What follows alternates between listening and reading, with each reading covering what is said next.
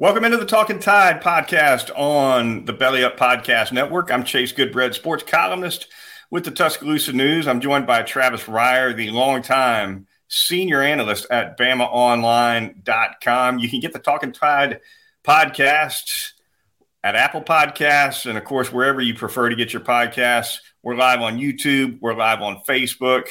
Give us a like, a subscribe, a follow at those locales if you would. The Twitter feed is Talkin_Tide. You can always get links to the podcast as soon as it drops right there on Twitter. I want to thank Peterbrook Chocolatier of Tuscaloosa, Caldera Men's Skincare, and also Heat Pizza Bar in downtown Tuscaloosa. Three fine sponsors. We'll tell you a little bit more about them later in the program. Travis, we open this first Sunday nighter of the 2023 season, coming off a resounding win over Middle Tennessee State for the Crimson Tide. Big night for Jalen Milroe in his season debut. We'll talk offense, we'll talk defense, and of course after the break, we'll break down a game or two from the Southeastern Conference, maybe hit that two-deep tumbler one more time as well. But Travis, conversations got to begin with the quarterback. That was the talk all off-season, all preseason, and now that the season is upon us, Jalen Milroe really out of the gate like a house on fire against Middle Tennessee State. Obviously, not the kind of competition that too much can be judged from. Nevertheless, you got to tip your cap to Milroe on multiple fronts for the way he played against the Blue Raiders. I agree. Very encouraging to see Jalen play at that level. And no, I mean, Middle Tennessee isn't Tennessee, but Middle Tennessee isn't East Tennessee State either. So an FBS program that won 8 games last season, and you take it absolutely for a starting point for Jalen and this quarterback position in general.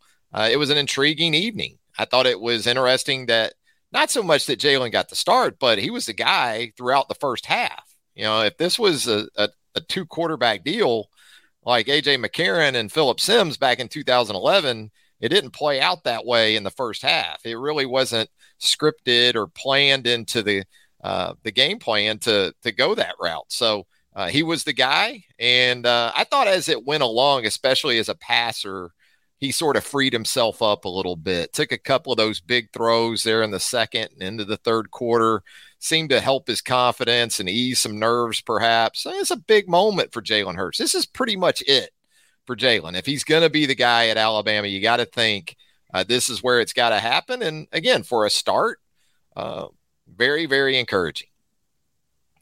A couple thoughts on his performance from my end, Travis. One, I thought his best throw of the night didn't even hit the stat sheet, and that was the DPI on Isaiah Bond on that corner route that absolutely would have gone for a touchdown. The Middle Tennessee defensive back wisely tripped up Bond before that could go for a score, but that was a fairly flat trajectory. I think maybe a more impressive throw by a little bit to some of the ones that were more successful, maybe struck for a touchdown or two.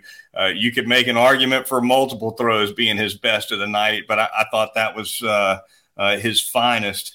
Was also impressed, Travis, with the composure he showed, especially early in the game when the score was not a runaway. He gets the snap that rolls right by him from McLaughlin, turns around, picks it up, breaks off a really nice 21-yard touchdown run that was impressive all around. But you know what? That wasn't the only low snap he got. He got about 3 of them at least. One of them, he was able to execute a clean handoff with Jace McClellan on a 3rd and short that McClellan converted for a first down. That Milroe was part of that conversion right there, just with the coolness. And if I remember right, he took yet another low snap and was able to pick it up and hit Jermaine Burton along the sideline for a completion. Talked to Seth McLaughlin after the game, asked him about it, said he was getting some slippage on a glove that he was wearing on his snapping hand and dumped it, got rid of the glove. Not sure if he dumped that glove immediately after the first low snap or if it was later on, but nevertheless, he feels like that's a problem that'll be cleaned up going forward. Yeah, I guess those gloves can go both ways. Usually they're tackified, right? Enough that they help you grip the football. But with sweat and humidity and everything else this time of year, I guess that could be problematic. And yeah, Jalen did what he needed to do. And you think about it, the concerns you had really for this offense, specifically going into this opener, involved more so the quarterback position and also the wide receivers. And the wide receivers did a great job of hanging on to the football. You go 10 of 13 on third downs. You don't do that without really good quarterback play and wide receiver and receiver play in general. And I thought, again, like you, I thought there were multiple throws from which you could choose for Jalen that you could point to and say, yeah, that one was pretty amazing. And I thought the touchdown pass to Amari Niblack was as well, because he was kind of in the face of 5-6 man pressure, stood in there, kind of anticipated it, let it go before Niblack really hit the post, and perfect throw. Had the nice ball to Jermaine Burton for a touchdown, to Isaiah Bond. This is what this offense is supposed to look like in a perfect world. Running back, quarterback keeps it, and then hit the deep ball when the opportunity presents itself. I thought, along with the touchdown pass you just noted, I thought there were several times that I saw Milroe step up and show some patience, waiting for somebody to break open, that he might not have shown against A&M or Arkansas last year, Travis. I think there were a couple completions, nice deep completions that he made, where a year ago he might have been out the gate trying to run it. Yeah, second quarter, he had a 3rd and 6, I think, and MTSU brought the pressure. And he had Jermaine Burton on a little crossing route. I don't know if he gets the ball to Burton hot, if Burton's able to, catch it and get what he needs after the catch. But that was, it seemed like, the read, and he held the ball a little bit. I thought there was a little bit of hesitancy on a couple of plays, more so in the first half. But again, once he started to hit some throws, I don't think the vertical passing game is going to be as much of an issue for Jalen Milroe. Where I need to see more from Jalen Milroe is more in the intermediate game, maybe on some of those crossing routes. And I thought even going back to 8A, he showed he can hit those throws. He had a couple of those dropped in the spring game. But on Saturday night, if you want to pick apart maybe a couple of throws that were a little questionable, it probably was more so there in that area in the middle of the field. Yeah, no doubt. And those throws you're talking about, the shorter ones, the intermediate ones, those are the ones you really can't be late on, right? You can be half a beat late on some of those deep balls, and your wide receiver can still make a play, and it might be low risk if you lay it out there far enough behind the defense. But if you're late on something short or you're late on something intermediate, it gets jumped and can be going the other way. We hadn't brought this up yet, Travis, but as big as anything for Milroe in this performance was no turnovers. Yeah, it was. And I thought he operated the offense efficiently. I thought the offense in general in Tommy Rees's first game did a better job than maybe previous years of not only getting the play call in and getting up to the line of scrimmage with, say, 20 on the play clock. And then because you didn't have the quarterback totally in control of the checks, you would see Jalen look over to see if there was a check to be made or if the play was on that had been called. So efficiency really starting with Tommy Rees in the press box, coming down to the sideline and into Milroe. I thought the operation was very effective, and that continued into Ty Buckner too. I thought that was interesting. I know we're going to talk about that, but it was Ty Buckner that was next up there in the third quarter. And I thought Buckner looked very comfortable just operating the offense. This looked like a guy who had already established that relationship with Rees at Notre Dame.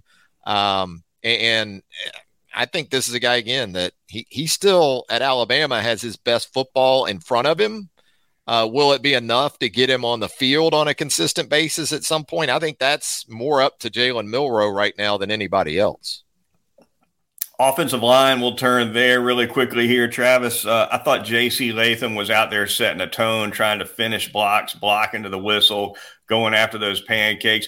He was playing with, these coaches a lot of times like to say they like offensive linemen with a defensive mindset.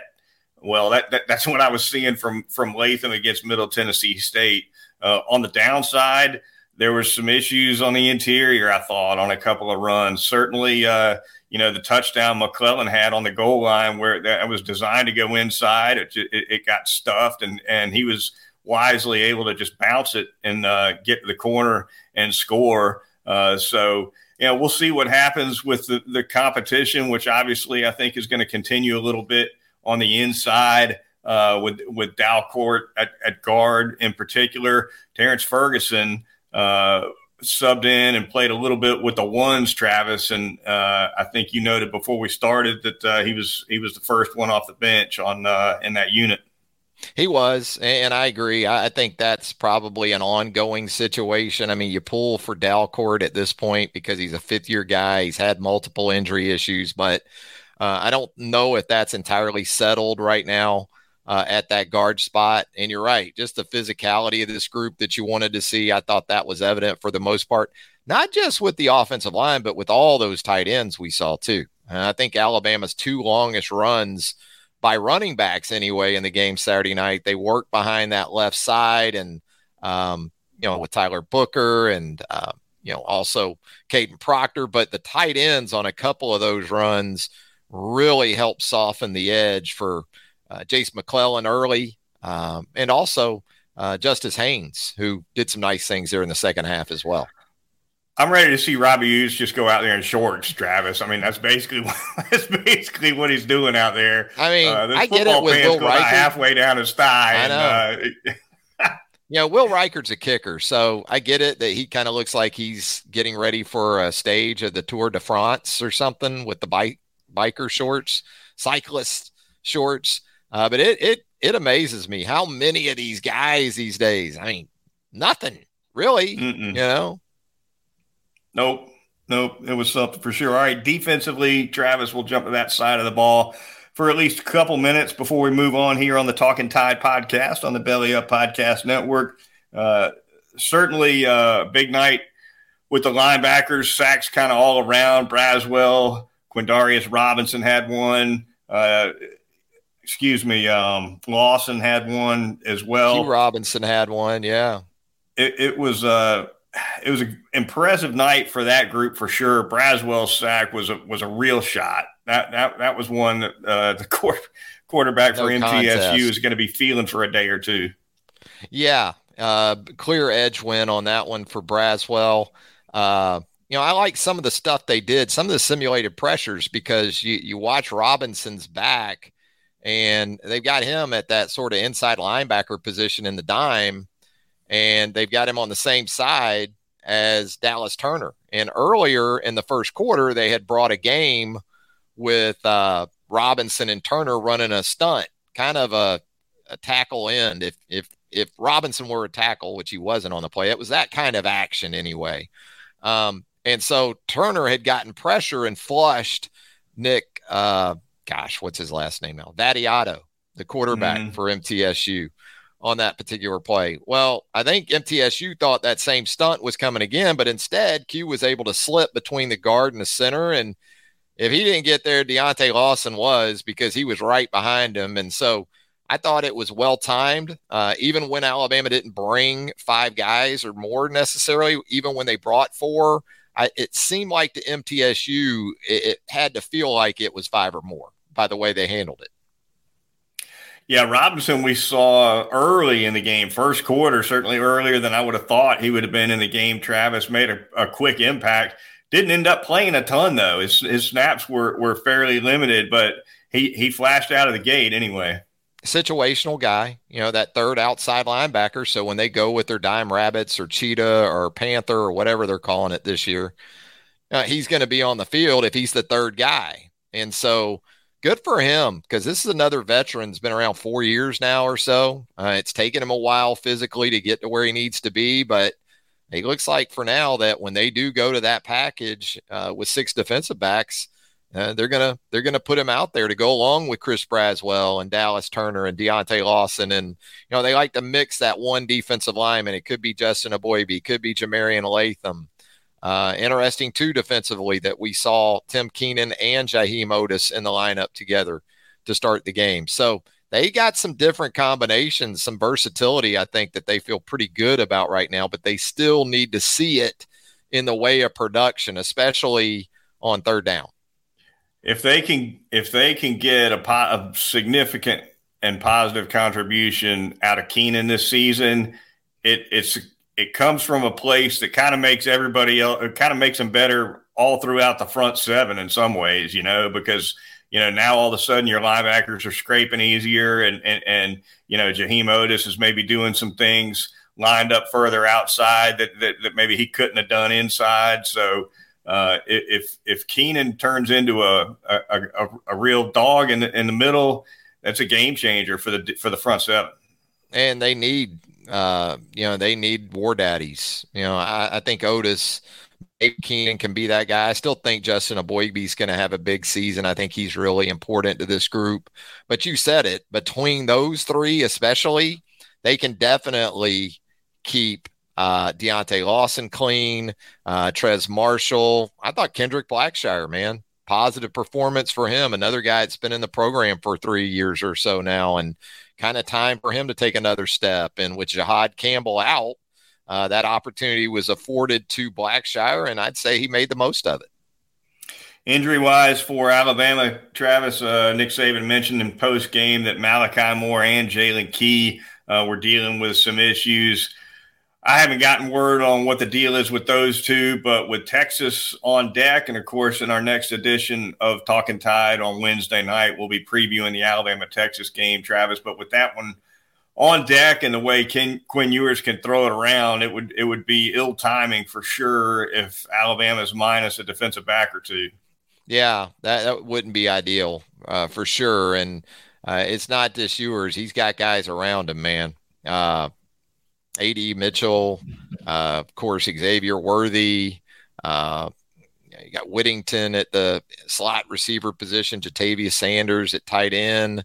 A lot of guys. And so it should be a confident Texas team coming into Tuscaloosa after that game in Austin last year, and certainly in terms of what that game felt like while Ewers was still on the field. It felt a little bit ominous for Alabama during that first quarter when he was kind of hitting everything that came out of his hand. We'll see if he can duplicate that early on in Tuscaloosa this time around. But no, the challenge is great. They need all the guys they can get. It was good, though, that they kind of went into that game feeling like they had 8 or 9 guys that they could play with.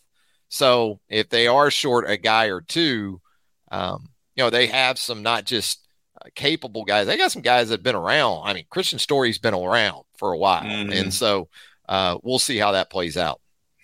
Yeah, ominous was definitely the word for it in Austin last year. Once again, be sure to check out the Talkin Tide podcast on Wednesday night when Travis and I preview the Crimson Tide versus the Longhorns in full depth. The Talkin Tide podcast on the Belly Up Podcast Network is going to turn and thank a couple of sponsors right now. We're going to start by telling you a little bit about Heat Pizza Bar. Really pleased to have Heat Pizza Bar back as a sponsor of the program.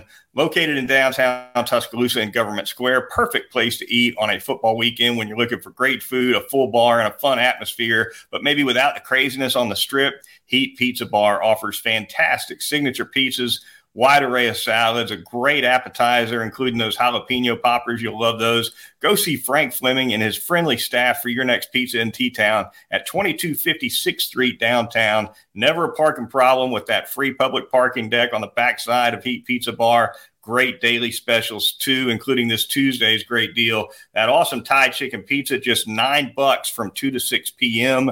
and $3 domestic beers all day long. It's Heat Pizza Bar, downtown Tuscaloosa. You know what, Chase? Nick Saban isn't the only icon in Tuscaloosa going into his 17th season in Titletown.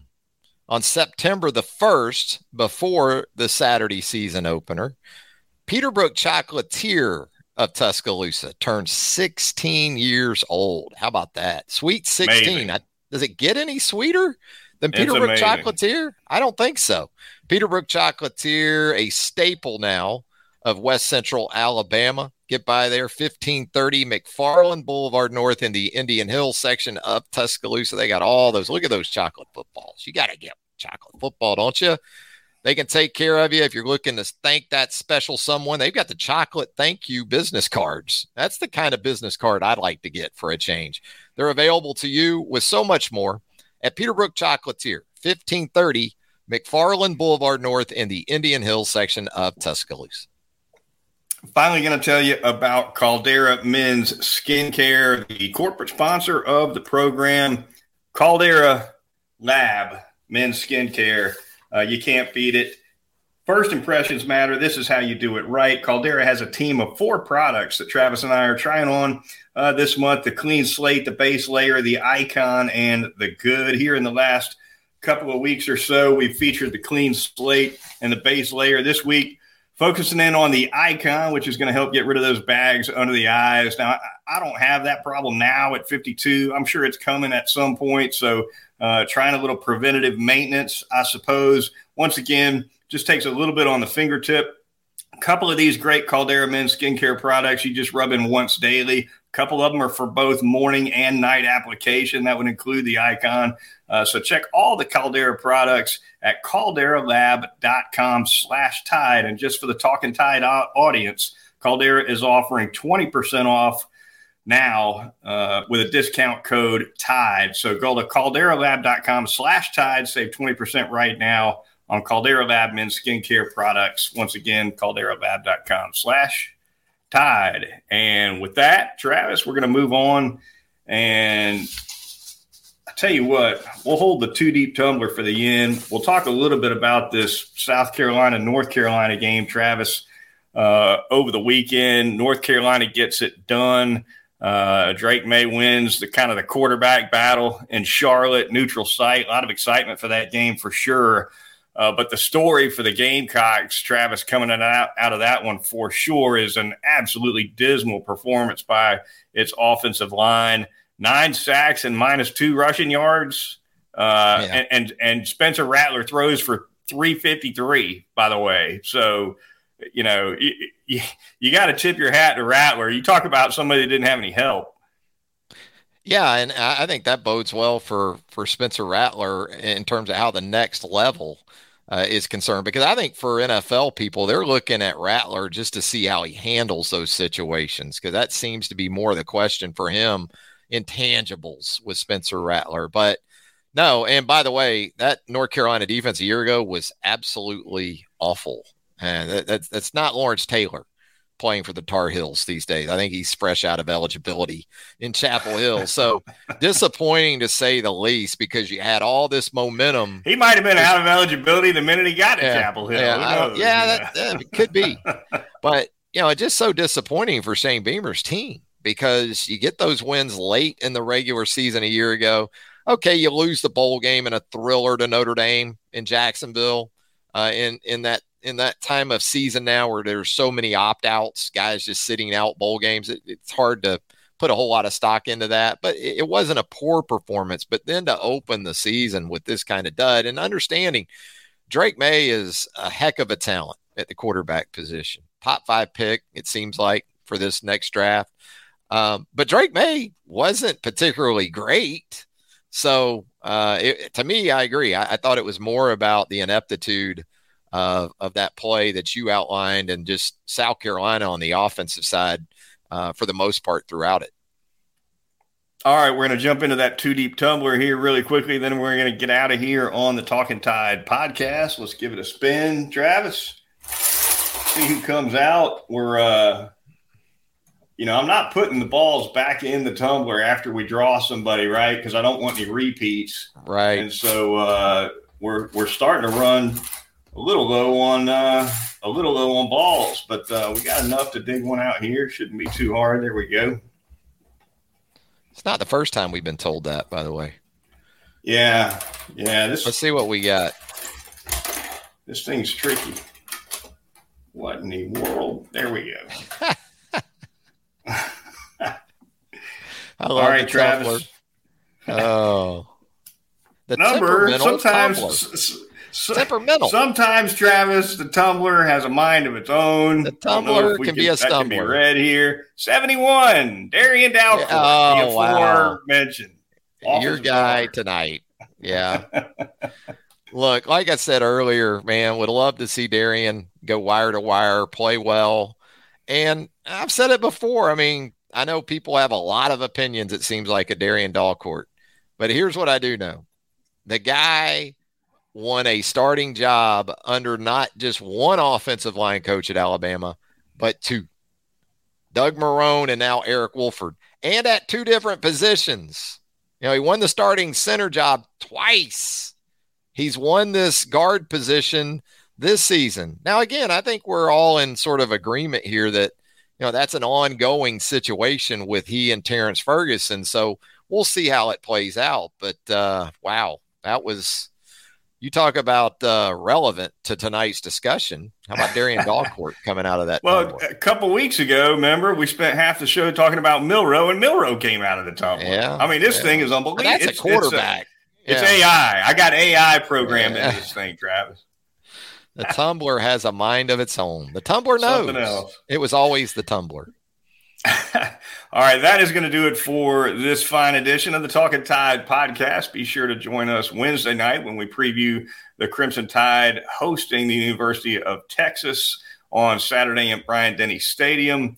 For Travis Reier, the senior analyst at BamaOnline.com, I'm Chase Goodbread, sports columnist with the Tuscaloosa News. We'll talk to you next time right here on Talkin Tide.